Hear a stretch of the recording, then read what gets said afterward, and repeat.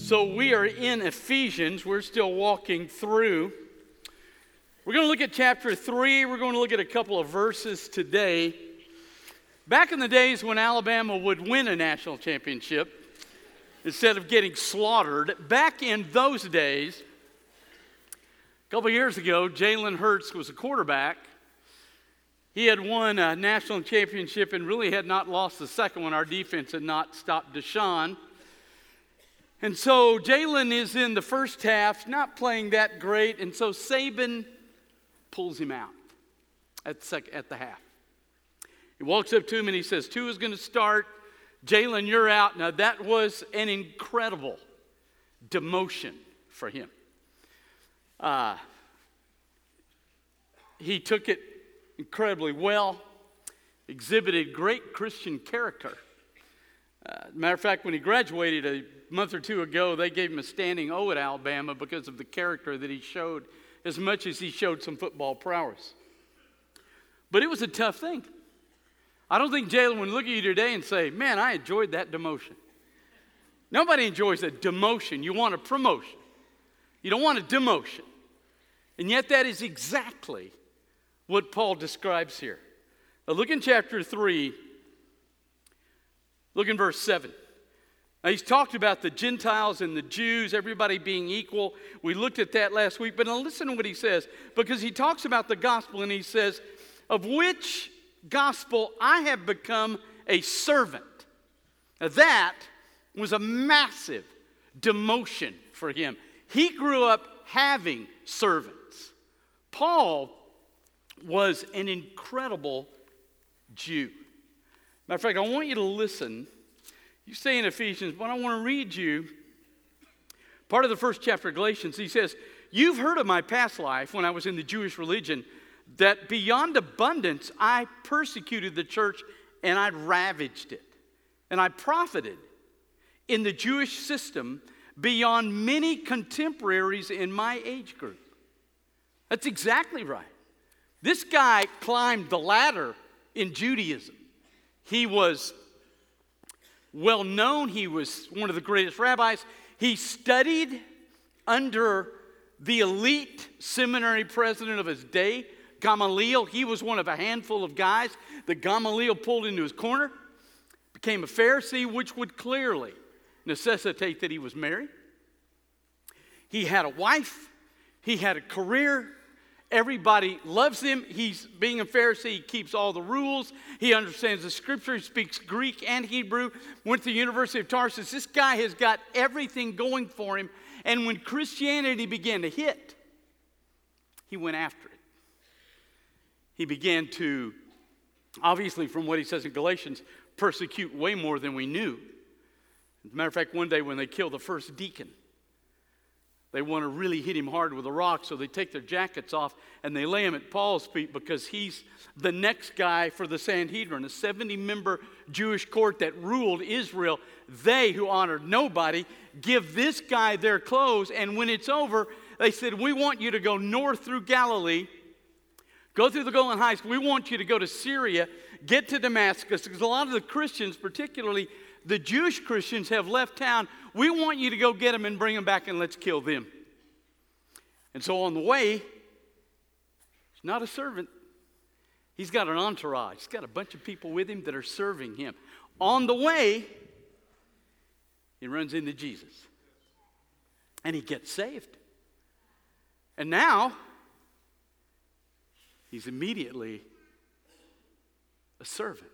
He has been radically demoted. Because now nobody honors him. The Jews hate him, and the Christian church doesn't honor him. They're scared of him.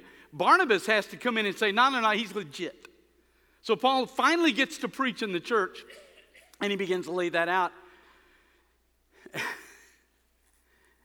And then life gets worse.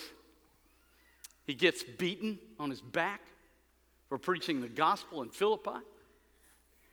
He winds up right here. He spent 2 years in jail in Caesarea.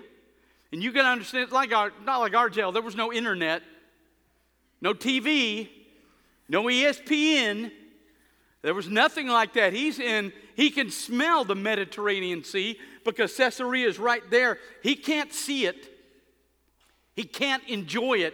He's in a jail cell for 2 years. And the reason he's in a jail cell is because the Jews want to kill him.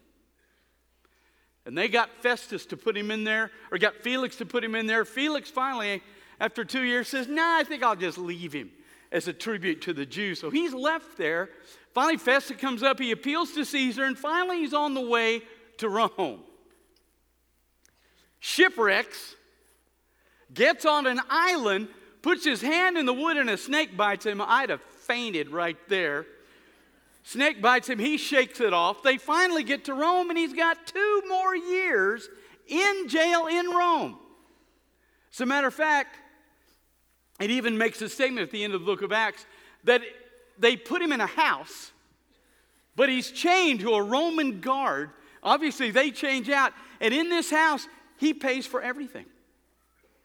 Pays for his food, his clothes, pays for the upkeep of the Roman soldier. He pays for everything out of his pocket. This guy was demoted. He went from being somebody to being nobody. We never see his wife in the scripture, which may explain the statement that he makes in 1 Corinthians when he says, "If your unbelieving spouse leaves, let them go. You are not bound in those circumstances." He may well have been speaking about his own life. He lost everything. He's sitting in a jail cell when he writes this letter. Probably, based on the best we can time, he's in the Roman house, bound to this Roman guard, and he writes this letter and he says, "Become a servant. I used to have servants. Now I'm a servant. I used to put people in jail. Now I'm in jail." Now listen to what he says, though. This is crazy. Listen to this. "Which I become a servant based on the free gift of the grace of God, which was given to me according to the working of his power." He says, you know why I have this? You know why I've lost my wife and my standing and my wealth and everything that I've lost, and I've been in a jail for 2 years. Now I'm still in a jail. I can't get out. Do you know why this happened? Because God's grace has blessed me. Now, I don't think Jalen Hurts would say that. If you ask Jalen Hurts, "Hey, how about the demotion?" he'd say, "Well, it wasn't because of the grace of God. It was because of the wrath of Saban." You change that B to a T probably for him, but that would be his statement. I don't think he would have said. Now, what Jalen Hurts would tell you is the grace of God got him through it. But I don't think he would blame that kind of public demotion on the grace of God. Paul says, the demotion I got and the fact that I am writing to you from a jail cell is because of the blessing and the greatness of the grace of Almighty God. Why in the world would he say that?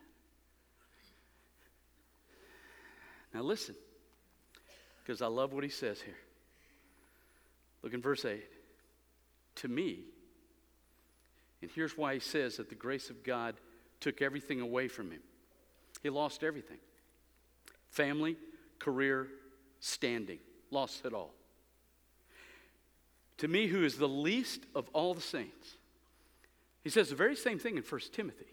And in 1 Timothy, he says 3 things about himself. He says, "I blasphemed God, I persecuted brothers, and I was an insolent man." He says, "I had the trifecta of sin. I sinned against God, I hated my brother, I hated myself." I don't deserve what I have, but listen to this. "To the least of all the saints, this grace was given." Watch this. "So that I might preach to the Gentiles the unsearchable riches of Christ." There's his promotion. He lost his family. He lost his standing. He lost his freedom. He lost it all. And he says, you know what? It's the grace of God. And you know why it's the grace of God? You know why this thing's a blessing? Because if I'd stayed in Judaism, I never would have understood the blessings of Christ. And I certainly wouldn't have been able to preach, but now I can.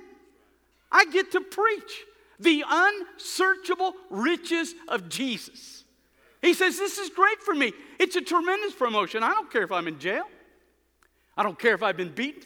I don't care if I've been shipwrecked. I don't care what they do to me. It doesn't matter where they put me or what they do to me. As long as I get the chance in the promotion to preach the unsearchable riches of Jesus, I am good to go, and I'll take any loss in my life.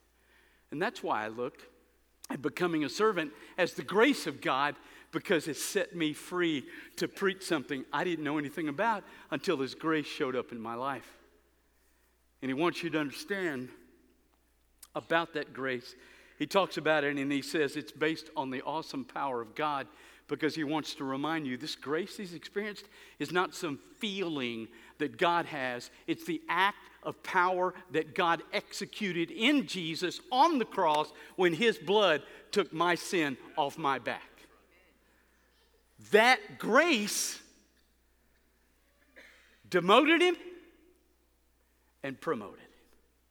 And the promotion was worth the demotion. Now, that's intriguing to me.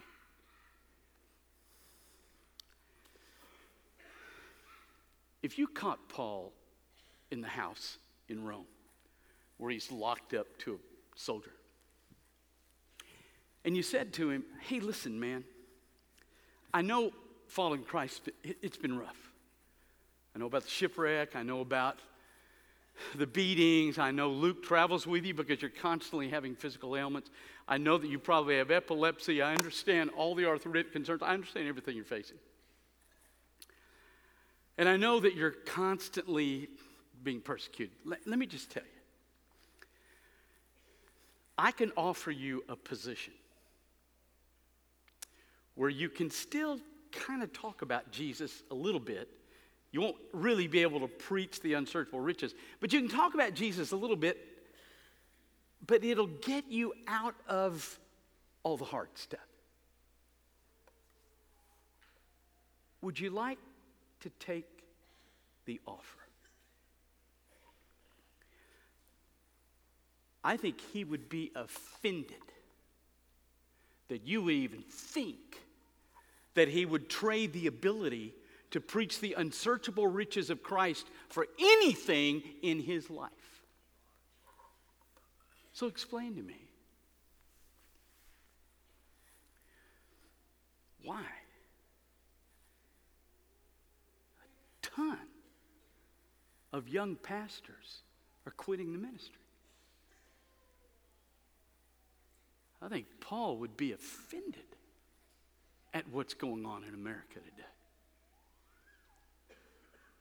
I got a text 2 months ago from a young preacher, and he said, hey, I just want you to know I'm resigning my church. This is what he told me in the text. He said, not being forced out. Everything's fine. There's no immorality. My wife and I are good. There's nothing like that. But I want you to know I've got a chance to do kind of a consulting deal where I'm going to help consult secular leaders and help them mature in their leadership.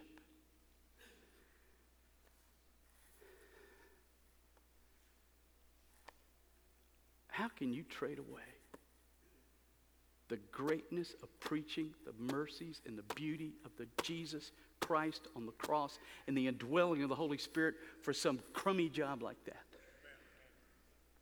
And I get it. I've done this a long time. I know what you deal with.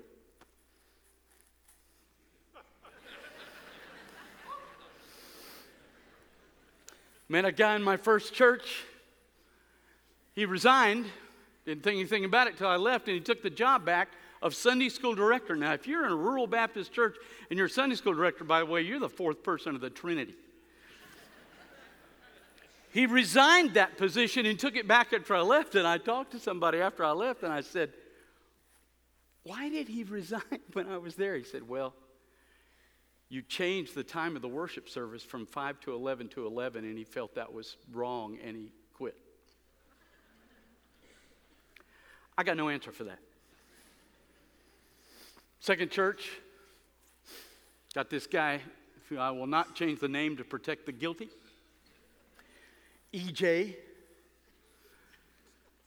A couple guys called me Monday morning and said, man, EJ is mad at you. We need to go see him. So we drive out to his house. He's on the tractor. He gets off the tractor. He walks over and he asks me this question. Don't ever ask me this question. He said, did you mean what you said in the sermon yesterday? And he is mad.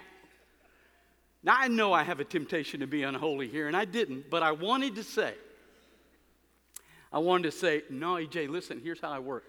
The first and third Sundays, I'm serious. The second and fourth, I'm not. And the fifth, you just kind of take the shot. But I didn't. But he was livid. I mean, he was mad. I said, well, what's your issue? Now, we were having a revival, because back in those days, if you were Baptist, you told God when the revivals would come. And they come in the spring and the fall. And he has to understand that and get on board. So to make him get on board, what you do is you have prayer meetings in the houses. So we had what's called cottage prayer meetings. So I made the statement in the sermon that we ought to have if we're having cottage prayer meetings, you should go pray in somebody's house for the revival that we're telling God what to do. So he looked at me and he said, did you mean that? Yeah. And then he looked at me and he said, still livid. He said, you should never pray anywhere except God's house. You should never pray in our own private house. Got on his tractor and started plowing. And the two guys next to me didn't say anything. I know this is not the right word. And a lot of you young mothers are going to kill me. But it's the best word I have. I can't really fix stupid. That's the word here. I know you don't want to hear that. But that's the word for this moment. So I get it. You deal with some crazy people. You deal with people that hate you. You deal with all sorts of crazy stuff. I get that. But here's my deal. I've never been shipwrecked. I've never been put in jail. I've never been beaten. So I don't know how this guy who's endured all that says, man, my promotion was incredible and I wouldn't make a trade at all. And yet we trade every single day. I'm preaching chapel in Southwestern in April, and I guarantee you, of those kids that I'm going to be preaching to that are going to be senior pastors, half of them will be gone in 10 years because they can't handle the stress and they don't get what they're really about. What I hear now, Nathan and I met with some young pastors a couple of weeks ago, and inevitably at some point in the conversation, this is what I'll hear. I'll have some young pastor say, well, you know, I need to know, Brother Chris, how do you cast vision and how do you lead? And they're reading all these books on leadership and going, I've got to lead my people, and how do I cast vision? Let me just be real clear today. I don't get to cast vision. Jesus already did that when he said, you go make disciples of the entire nation. There's the vision. There isn't any other. And when you tell me God gave you a vision, it's different from his son, you and I have an issue because I don't think the Holy Spirit moves you away from Jesus. So we already have the vision. And I don't mind if you read books on leadership, that's fine, that's cool, great. As long as you understand, as a pastor, you're not called to be a leader. I wasn't a leader yesterday, I'm not a leader today, and I'm not going to be a leader tomorrow. Because that's not my calling. My calling is not to lead you to join me. No, no, no. You know what my hope is? Is that if I unlock the unsearchable riches of Christ in a decent way, that they will do two things to you. They will make you love Jesus more and understand him better. And if both those things occur in you, then what I hope is you will join me as we walk toward Jesus Christ. I don't want you following me. I want you following him. I don't care anything about being a leader. It's not a matter of being a leader. It's a matter of following Jesus Christ. And if you understand the unsearchable riches of Christ, you'll follow him. These young guys are so caught up in leadership, they've missed the joy of what it is to preach the unsearchable riches of Christ. And I'm telling you, that statement is true. I've been preaching for 49 years. So I know one thing that I discovered about this. When I was called into the ministry, my pastor gave me 3x5 cards, showed me how to outline kind of a topical message. And I can't explain this, but when I went off to college, it would be several months, and I preached second and third time doing a topical message. And then right after that, I had this, I don't know how else to say this, I had this overwhelming, compelling push to go to Mark 6 with Jesus walking on the water and to stay in that passage until I understood why it was in the Bible. Now, you couldn't have told me what text-driven preaching was. You couldn't have laid that out for me. I didn't understand anything about that. I just knew that that's what I was supposed to do. And so I did that. And all of a sudden, as I worked through the passage, it was like the light bulb went on. And I realized that the reason Jesus walked on the water was not to teach Peter a lesson. The reason he walked on the water was because the disciples had become hardened to who he was, and he had to wake them back up to the fact that he was not like them, he was distinct. And he did that by walking in the water. You don't find that in the Old Testament. You don't find it ever again. It's one of the few miracles, never in both Gospels. In both Testaments. He did it to awaken them. And listen, when I figured that out, I couldn't wait to get into the pulpit to share that. Now, I'm going to tell you, that was 49 years ago. I still can't wait to get in the pulpit because in 49 years, I can say there was absolute, complete veracity. I have never come to a passage of Scripture studying that week that I didn't learn something I did not know that makes me passionate to share here because his riches are unsearchable. He is worth it all. And so I have this great privilege to be able to tell you that the cross is your redemption. That when you experience the cross, when the Holy Spirit comes to you and says, listen, my son died for you. And you put your faith in that, and he cleans you up. He gets rid of all your guilt. He put the Holy Spirit in you.